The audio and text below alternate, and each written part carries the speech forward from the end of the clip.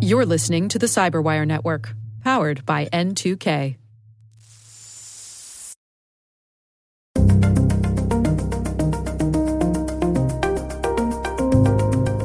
You get up on stage and you get given a company name, a target. You're allowed to prepare, and then you have to elicit about 20 to 30 pieces of information from this company over the phone, live in front of the audience in 20 minutes. Hello, everyone, and welcome to the CyberWire's Hacking Humans podcast, where each week we look behind the social engineering scams, the phishing schemes, and criminal exploits that are making headlines and taking a heavy toll on organizations around the world. I'm Dave Bittner from the CyberWire, and joining me is Joe Carrigan from the Johns Hopkins University Information Security Institute. Hello, Joe. Hi, Dave. We got some good stories to share this week, and later in the show, Carole Theriault returns. She's speaking with Chris Kirsch. He's the DEF CON 25 Social Engineering Capture the Flag winner. All right, Joe, let's go ahead and jump into some stories this week. All right. Mine comes from CPOmagazine.com, and it's titled, Nigerian Threat Actors Skip Social Engineering, Make Direct Pitches to Employees to Install Ransomware on Company Networks. And it's... They're not wasting any time. Cut out the middleman, right? This is written by Scott Ikeda. And really what they're pointing out here is a bold plan from some scammers, and they think they are coming from, well, let me ask you, Joe, guess a country that you think these scammers are coming from. Well, Dave, you've already tipped your hand here. I'm going to guess Nigeria. Oh, that's right. It was in the title, wasn't it? Yeah, sorry. Yeah, boy. Nothing gets by you, Joe. Right. So, yes, you are correct. They are from Nigeria. Uh-huh. And so, as we said, they're sort of cutting out the middleman here. They're going out on LinkedIn, and they reach out to folks on LinkedIn, and they start with just a nice little salutation to begin with, not tipping their hand. Uh-huh. But once they get someone on the hook, basically they offer them a commission for installing ransomware on their corporate network. Really? Yeah. I mean, that's kind of brazen. It is indeed. This story says that they're offering 40% of the proposed ransom amount. The proposed ransom amount, I will add, is $1 million. Right. If the employee is willing to install the Demonware ransomware, either physically or remotely, and then if you follow up, they give you an Outlook email address or a Telegram username to reply to. They say that the attackers, they have typical broken English, right? You know, not passable English, but not great, which of course tips their hand. And shocker, Joe, shocker of shockers, they don't really follow through with their promised payments. Oh, really? Yes. Now, Dave, I'll tell you, I think that's a mistake on their part, because if they actually paid the people, they might actually be successful. Yeah. Well, they said, I don't know. I mean, yes, you're absolutely right. But they said in a follow-up, for example, that they would pay out $120,000 in response to a company turning over $50 million. And this is...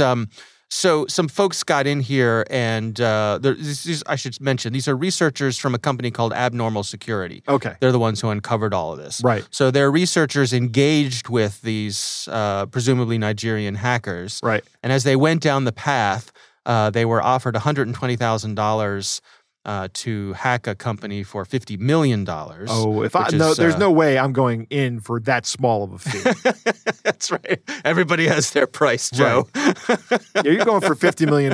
I want at least 20 of that $50 million if I'm going to be your guy on the inside. There you go. And you know what? Half in advance, please. Right. Yeah, see? Turn it around on them. Right. Yeah. Just take the half and then ditch them. Yep.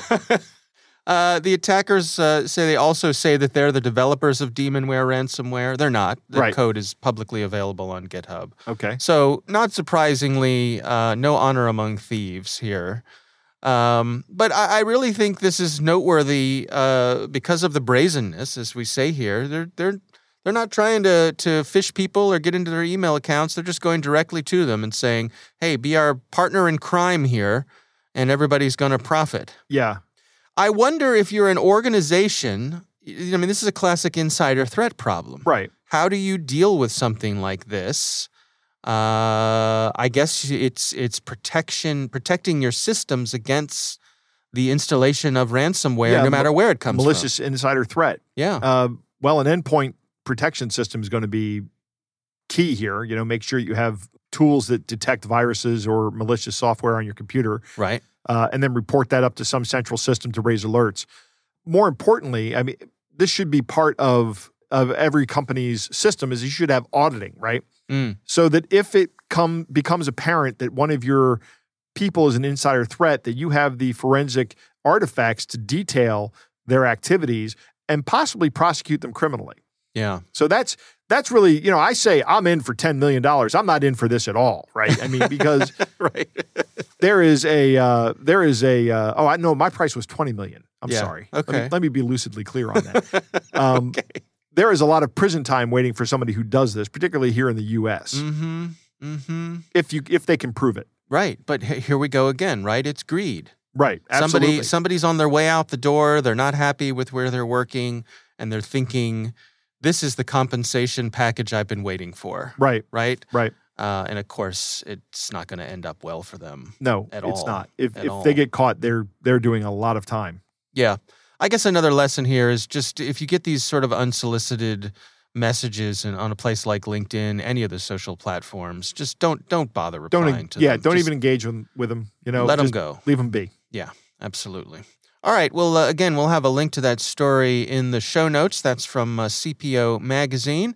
Joe, what do you have for us this week? Dave, I'm going on a trip soon. Well, don't worry, dear listeners.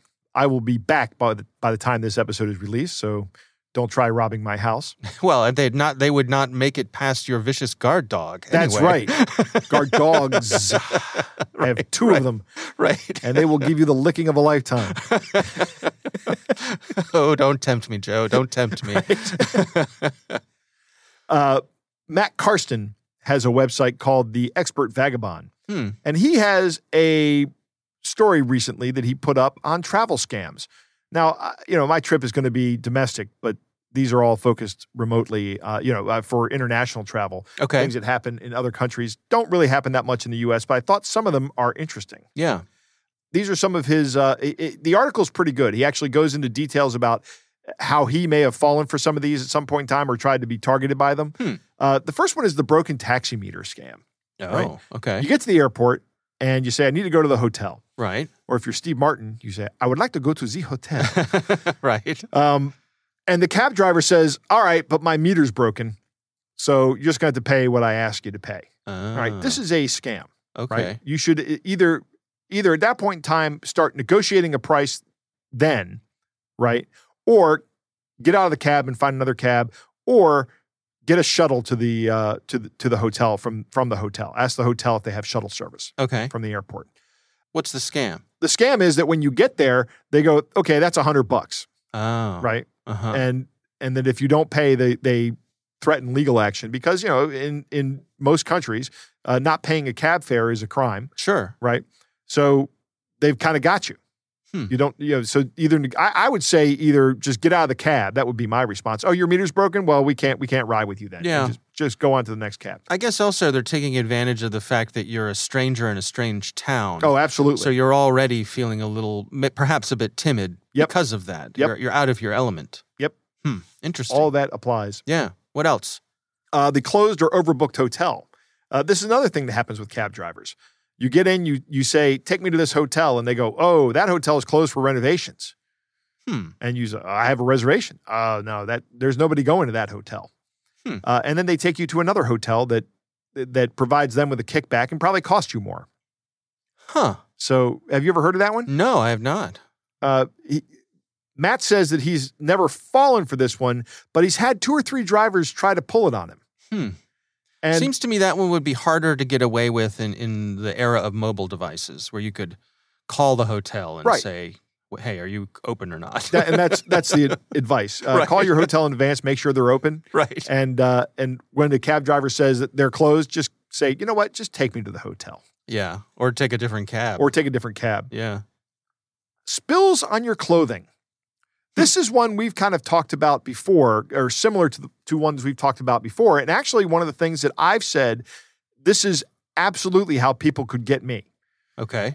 We've talked about the scam of the mustard on the kid, right? Right. You have a kid with you and somebody somehow smears mustard on the kid and then the kid comes up to you and you're like, oh my God, my kid has this on him. Yeah. You're in a crowded place. You start cleaning the kid, and while you're bending over cleaning the kid, someone picks your pocket, right? Mm-hmm. Well, this is a very similar one. The person is walking, maybe they have a hot dog, right? Okay. Or maybe they have some coffee or something. I don't know. But they bump into you and they mess up your clothing, and then they start wiping your clothing down, right? So what they're doing is they're touching you and getting you accustomed to being touched. We had Brandon, I can't remember Brandon's last name, but he was a magician and a sleight of hand expert. He said that's one of the things he starts doing is he touches people, right? Get them accustomed to being touched. Mm-hmm. And then this guy reaches in and picks your pocket. Mm. Fake police scams. This one's terrifying to me. Go on. Right? So first off, a person approaches you while you're in a foreign land and they say, hey man, you want to buy some drugs? Right? And you being like the stand-up citizen go, well, what kind of drugs? No. You say, no, thank you. I'm not interested in buying drugs or doing any time in your prisons. Right. And just then, 2 more people come out of the crowd dressed as police officers and arrest the guy who tried to sell you drugs. And then they turn to you and go, hey, he was asking you, give me your passport and your identification, your wallet. Right? Oh. And they start like strong-arming you. Yeah. Matt says that you request that these people show their identification, and then you say, I don't have my passport. It's locked up back at the hotel. We can go back and get it. And if they refuse to comply with that, you can walk away. Another solution I read for this is to say, you know what? Why don't we just go down to the police station and I'll establish my identity there, right? Usually that causes people to disappear. Right? Because the police don't appreciate impersonators. Right. That reminds me of the advice that if you're driving, for example, and a police officer, lights up their lights behind you and you feel as though it's not right, it just doesn't feel right, you should just drive to the nearest police station. Right. And deal with it there. You can also call 911 here in the States and say, I'm getting pulled over. Around here, there is a police officer that drives an unmarked car that I absolutely would not pull over for. Yeah. It's like a Hyundai, and it has LEDs in it. And I've seen this guy standing with other police officers, so I'm pretty sure he's a police officer. Yeah. But I'm not pulling over for that car. Right. I'm calling 911, and I'm going, look, I think somebody impersonating a police officer is trying to pull me over. Can you please send a uniformed police officer to pull me over? Right. And say, yes, sir, Mr. Kerrigan. In fact, we'll send 12. Right, yeah. That's fine. That's fine. But I don't think there's a jury in the world that would convict me of evading a police officer when they see a picture of a Hyundai with LEDs in the front of it. Sure. I'm not pulling over for that. That's a safety risk. Yeah, absolutely. Absolutely. The friendly ATM helper. Right? You walk up to an ATM, and of course, there's no English written on it. Okay. Right? So somebody offers to help you. And what they're there to do is actually, they might even direct you to another ATM that actually has one of their skimmers on it. Oh. And then their a skimmer is a device that will read the information off of the magnetic strip of your ATM card. And they will then watch you as you enter your PIN. And Matt says, don't let anybody be around you. Yeah, I think that's something that intimidates me about foreign travel is dealing with the money. The conversion rates, especially places that have very different, values of their money, right? Where, 10,000 of something is worth $1 or, something like that. In other words, I think I could be vulnerable in that situation because of my lack of confidence in things like exchange rates and so on and so forth. Yeah, and you need cash to get around a lot of countries because not everybody there. It's not like in the U.S. where we have, every merchant has Square, right? Or some other payment means that they can accept a credit card. Right. They're going to want cash for their goods. Yeah. The group photo offer is another good one, right? If you're with a group, somebody says, do you guys want me to take your picture? And you're like, yeah. And then you're standing there and he keeps backing up and backing up and backing up and eventually just turns around and takes off with your camera. And you're like, oh. Yeah. I saw one where it was a team of scammers and they were targeting tourists who had high-end cameras, DSLRs. Right. and they would come in and they would distract them. And while they were distracting this person, they would steal the lens off of their DSLR. Really? Because some of lens these is expensive. Some of these lenses are thousands of dollars. Right. And so somebody has a nice lens, and so the person still has the camera hanging around their neck. Yeah. But by the time these folks are gone, that they look down and the lens is gone. Right. And that lens comes off with like a quarter turn, right? Yep. So it's pretty easy to remove it. Yeah. I mean, if you know what you're doing, absolutely. Yeah. And these scammers know what they're doing. They do indeed. They probably run a camera shop. Right. Yeah. Used lenses right. are us. Here's a big one. And we've talked about this one before plenty of times. Fake Wi-Fi hubs. Open Wi-Fi. You should never use that while traveling. Yeah. Except the fact that you're going to be in a foreign country and may not be able to communicate as readily. And if you can't afford to do that, maybe you don't go. I don't know. This is an interesting one because I've seen some folks, some knowledgeable security folks say recently that this may be overstated because we're at the point now where a high enough percentage of our information is encrypted by default with our web browsing that really takes most of the risk out of something like this. And if they try to do a man-in-the-middle attack, nowadays it's pretty apparent. Yeah. That is true. Yeah. It's good advice, though. I mean, I still don't connect to these things. I use my phone. Yep. Good advice. Cheap enough. Yeah.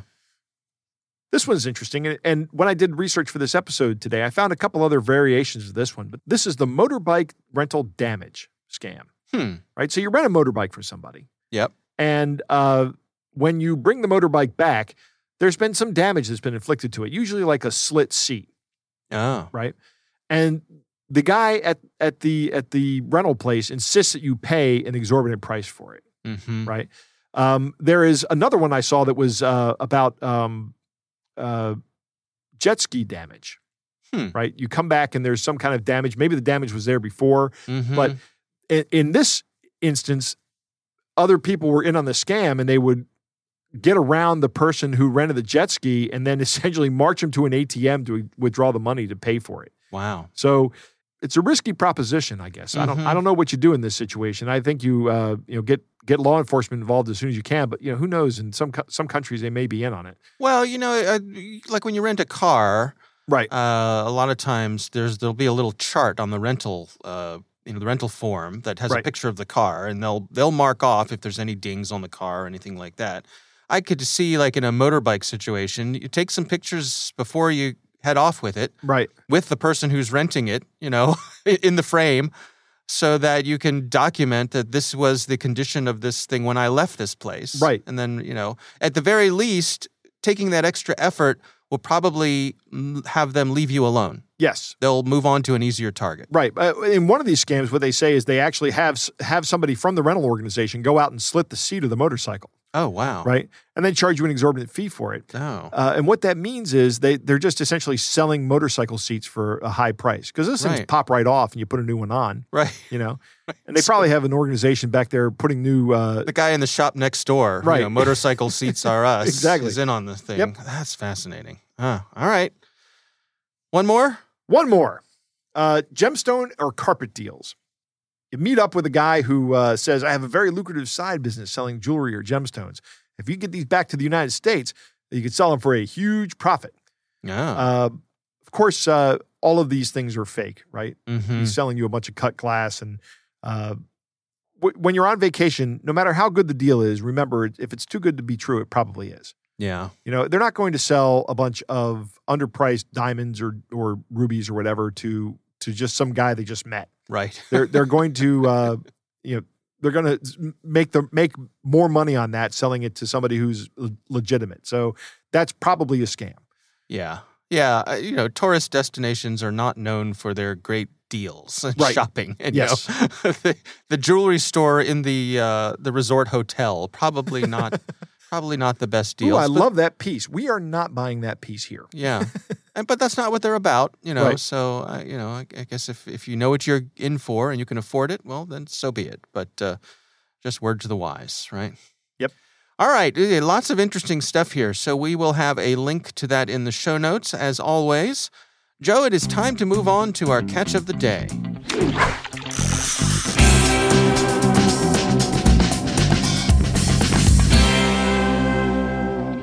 Dave, our catch of the day comes from Reddit. The user has a name that's unpronounceable. So Right, okay. we'll just put a link in the show notes. Fair enough. If it's still there. But this user looks to have gotten some text messages from someone calling themselves Harnike Crush. And there is a picture of a very attractive blonde woman in as a profile picture. Yep. And Dave, as always, why don't you play the very attractive blonde woman, and I will play the person that that this person was trying to scam. All right. Hey, how are you doing today? Good evening. How are you doing today? Hello? What's going on? Are you there? I'm good, thanks. Nice. How was your day? Why? Are you busy?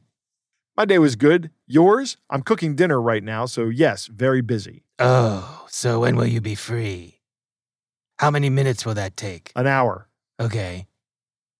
You told me just an hour now. Until today, you never text back. What up? Sorry, I got busy with other things and forgot. Okay, it's fine. So, good morning. How are you doing today? How was your night? I'm good today. How are you? Am just good. Hope all is well with you. Did you sleep well? Yes. And where you from? What state and city you in? So I don't share that kind of information with anyone I just met on here. I hope you understand. Yes, but what bad? What bad knowing the state you are? Is it bad? Why, what are you trying to say? I'm saying that there are too many scammers on here to trust anyone initially. Okay, so not forcing you to be here. Why do you have the app and still use it? I'm just here to meet new people and make friends, that's all. So why are you saying scam? But certain private information will always stay private. If you make friends, won't they ask where you are from? There is not effing private. I can't be your friend and know your darn place. It's stupid to me. Sure, but if they're genuinely interested in being friends, they'll understand that it takes time to build trust. Yes, it is, but not as you are Shingles saying. You want to be friends? I have to know many, and I will ask. Why is it so important for you to know? Then block me if you don't want to tell, because I will ask. I most surely know. You can ask. It doesn't bother me. Just know that I won't answer certain personal questions until I know you can be trusted. Okay, then F off. Nice to meet you too, scammer. Nice to meet you, effing dog scammers. F you, a-hole whore. Blocking you off my page. And that's where it ends. That took a turn, didn't it? Yeah, it did. I mean, that took a really bitter turn towards the end. My goodness. It's pretty good. Yeah, you know, Joe, you get more flies with honey. Yeah, I mean, this guy could have taken a little bit of time and built some rapport. And then, I mean, because it's obviously, first off, I love how you do the voice of someone who's been smoking Marlboros for the past 20 years. Yes, this is like Lucille Ball in her later years, right? Exactly. Because I'm pretty sure this is not an attractive blonde woman on the other end of this conversation. No, good. Yes, I would bet on that. Yeah, probably a safe bet. Yeah. All right. Well, that is our catch of the day. We would love to hear from you. If you have something you'd like us to share, you can email us. It's hackinghumans@thecyberwire.com.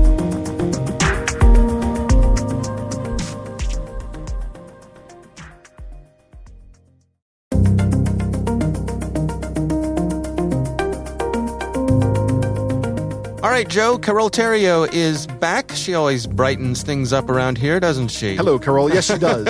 Often when I'm typing, I hear things in Carol's voice. Is that right? Yes. All right. Well, maybe you should talk to your doctor about that. Maybe I should. She is bringing us her interview with Chris Kirsch, and he was the winner of the DEF CON 25 Social Engineering Capture the Flag. Here's Carol Theriault. Today, I would like to welcome Chris Kirsch to Hacking Humans. Chris has been in the cyber world for over 20 years. He's worked all over the world and is an expert on encryption, hacking, and he's the co-founder of Rumble.Run. Now, Chris is also a winner of DEF CON's SECTF. ECTF. Think social engineering, capture the flag. Yeah. Which I know nothing about that. So Chris, thanks so much for joining me today. Let's first talk about DEF CON and getting this black badge. Tell me about that. Sure, I'd love to. So DEF CON is one of the world's biggest hacking conferences. I think it's actually the biggest one, about 30,000 people that fly into Vegas every year. Not right now. But it's so huge, actually. It's amazing to think. It is huge. They take up 3 entire big conference hotels in Vegas now. They started out a lot smaller, but it's just grown over the years. And DEF CON has all of these different, what they call villages, different parts of the conference that specialize in different things. And one of those is the social engineering village, where they give talks on the topic of social engineering. But they also have this really cool competition that I participated in. I saw it in my first year and it just blew me away. And I just wanted to engage in that. So the competition is basically you get up on stage in front of about 1,000 people. Okay. And you get given a company name, a target. You're allowed to prepare. And then you have to elicit about 20 to 30 pieces of information from this company over the phone, live in front of the audience in 20 minutes. Wow. It's a lot of fun. It's nerve-wracking. I bet. First year, I did really well in the written part, but when I got up on stage, nobody picked up their phone because it was a Saturday afternoon. So I really bombed the first year, and I thought, I've already lost my dignity here. Not your fault, though. Not your fault. Not your fault. Yeah, I already lost my dignity, so what can go wrong? I'll go back next year. And so the following year went really well, and I won the competition, and that earned me what's called a black badge at DEF CON. So that means it's, inflates my ego and then also get in for free. That's pretty much what it means. So you can go in any year, anytime. You can just swan in. You're like VVVVIP. Exactly. Yeah. Nice. And I like I'm glad we're freebies, friends, buddy. And when did this happen? When did you win this black badge? God, this was DEF CON 25, so the silver anniversary. And this was, I think, about 3 years ago, something like that. Yeah. You're the perfect person to talk to because you basically play a bad guy, right? You're playing a scammer effectively. So where are we as people vulnerable? Like what works? How do you go through the mindset of winning trust from these victims? Sure. So it actually starts out way before you pick up the phone. Because what I did is after I got the name of the target company, and this was that year, the topic was toy and gaming companies. So I had the name of a target and I had 3 weeks to research that target. So I went really deep on LinkedIn, on Glassdoor, on all sorts of sites to read everything I could find about this company and to understand the jargon that they're using internally, because every company's got their own language, to understand how they are organized, to find phone numbers of the different departments and what they care about, understand the company mission, understand what are hot topics for that company. Mm-hmm. And now, once you have a phone number, you can say, all right, if I target this particular person or department, then I have enough background to build a really credible story, something that we call a pretext. And so this OSINT, this open source intelligence, the research that I did up front is really helpful to build trust very quickly. So for example, when I called up, I called up a retail location that they had, because that was something that was open during my call time. And I just said, hey, I'm Mike so-and-so from Wilmington, because I knew that was where their headquarters was for the subsidiary of the company, right? So I don't even have to say I'm from this subsidiary, et cetera, et cetera. You just use, and that's what I mean by internal lingo. So I'm from Wilmington and I work on the ERP team. I have a quick question for you. Are you open right now? Do you have customers in the store? Because that is a question that they would answer even to like the average Joe customer who is calling in, right? Are you open right now? So I wanted to start out with something very simple that they would be comfortable asking. And then I say like, hey, I'm asking because I haven't gotten any bookings data from your POS systems, from your point of sale systems. Mm-hmm. Using lingo again to try using lingo again. And I think the person I had was like an assistant manager or maybe a security guard, something like that.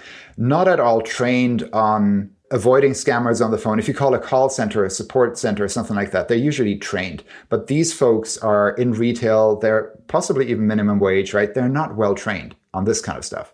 So that's why I targeted the store. And so I asked them, hey, can you check, does your store have internet access right now? Can you check Facebook, right? So again, I'm increasing my ask.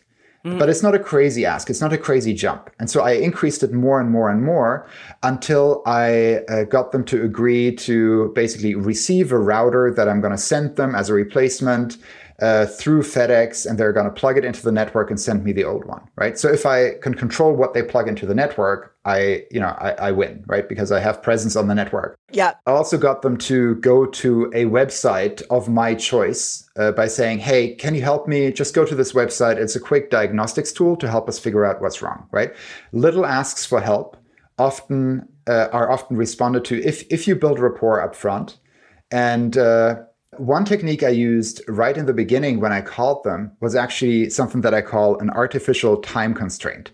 So that means I told them that I only have a certain amount of time so that they don't feel that they have to get me off the phone, right? So what I told them is, hey, I wonder if you can help me with this. I only have 5 minutes because I have to pick up my kids. That's so sneaky. Right? Yes. And that actually also works really well in sales. Like if any folks listening are in sales, if you're doing cold calls and you're saying, hey, I'm sorry, I have a customer meeting in 5 minutes, but I just wanted to make sure I follow up with you on your white paper download to answer any questions that you may have, right? Now, the person on the other end doesn't think, oh my God, a sales guy, how do I get rid of him? Yeah, and for the rest of us, when someone gives us an artificial time constraint, we know what's going on. Maybe. But now they're thinking like, oh, okay, this guy's got to go. I don't have to worry about him keeping me here for ages, right? So I use that. So those are some of the small techniques. Amazing. And all this info, listeners, can help us stay out of their way. This was Chris Kirsch. He's the co-founder of Rumble.Run and a recent Black Badge winner at DEF CON. Chris, thanks for coming on the show. All right. Thank you very much for having me.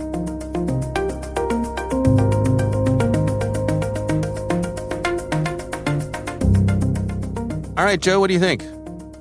That's a great story. Very interesting to hear how that goes. Yeah. The Social Engineering Capture the Flag, or SECTF as it's called, is a DEF CON competition that's run by Christopher Hadnagy right now. Mm-hmm. We've had on this show, and he's the author of social engineering books that are really like the gold standard. Yeah. This competition is also the competition that Rachel Toback has won multiple times. Yep. Now, Chris Kirsch is on the show. So we've had multiple DEF CON winners of this, multiple Black Badge holders. So I'm pretty happy about that. Yeah. Whenever you win a DEF CON event, you get a Black Badge that entitles you to go into all the remaining DEF CONs. Every subsequent DEF CON, you just walk in with this badge. It's nice. Well, that's swanky. It is. There are two parts to this Capture the Flag event. The first part is an open source intelligence gathering, or OSINT part. Yep. And the second part is a vishing part. And in the OSINT part, you have to actually build a report and hand in a report on a company. And competitors have 3 weeks to complete this report. So it actually starts, this event starts before the DEF CON event starts. Yeah. And then when you get to the DEF CON event, you actually make the phone calls and try to get the information that you've been tasked with getting. Right. Chris talks about going to LinkedIn and Glassdoor to do his OSINT, target the company. Yep. But you can also look at Google, Facebook, Twitter, any open source resource that's available is going to have information about these things. A lot of times companies have presences on these social media platforms where they can, you can gather information about what they do and how they do it. And he determines the internal jargon of these companies, which I think is interesting. I'd like to know how he does that. He gets their organization. So a lot of times you can find org charts online. Yep. And then he finds their hot button issues. And once he has this information, he builds a pretext, which is the lie that he wants people to believe. And building that pretext is easier because of the amount of open source intelligence gathering he's done. Right. When it's very important for people to realize that when they are targeted by a social engineering attack, there has been all kinds of research that's gone into it beforehand. And not just a social engineering attack, just about any kind of cyber attack is going to start with open source intelligence gathering. And these attackers are going to do exactly that. They're going to gather all the information about your site. If they're going to do about your company rather, if they're going to do an actual like cyber attack, they're going to have a map of all your resources that are on the internet. They're going to know what's going on. Right. it's interesting. He talks about in this one case how he targeted somebody at a retail location because he knew that person was probably not going to be trained as well as the people at the corporate locations, right? Mm-hmm. And then he's going to get essentially got them to agree to hook up a router on their network, and essentially that would hook it right up to the corporate network. Yeah. So very interesting. One of the other key events or key pieces of information here is that he uses the artificial time constraint. Right? He's like, look, I got to go in 5 minutes, but I need your help right away. Mm-hmm. And the guy's like, okay, I can help you for 5 minutes. Yeah. That's how this works. That's how this mental trick works. Also, he comes in saying that he's from the corporate office, but he uses the proper lingo, the proper jargon for getting that, to get him to drop their, I think it was Wilmington. He says, I'm from Wilmington. Yeah. So, like the headquarters. Because that's what they call the headquarters. Right. And so he short circuits some of the suspicion that they might have. Immediately gets the guard lowered. Yep. All right. Well, interesting interview for sure. We appreciate Chris taking the time for us. And of course, thanks to Carole Theriault for joining us as well. That is our show. We want to thank all of you for listening. And of course, we want to thank the Johns Hopkins University Information Security Institute for their participation. You can learn more at isi.jhu.edu. The Hacking Humans podcast is proudly produced in Maryland at the startup studios of Data Tribe, where they're co-building the next generation of cybersecurity teams and technologies. Our senior producer is Jennifer Iben. Our executive editor is Peter Kilpe. I'm Dave Bittner. And I'm Joe Kerrigan. Thanks for listening.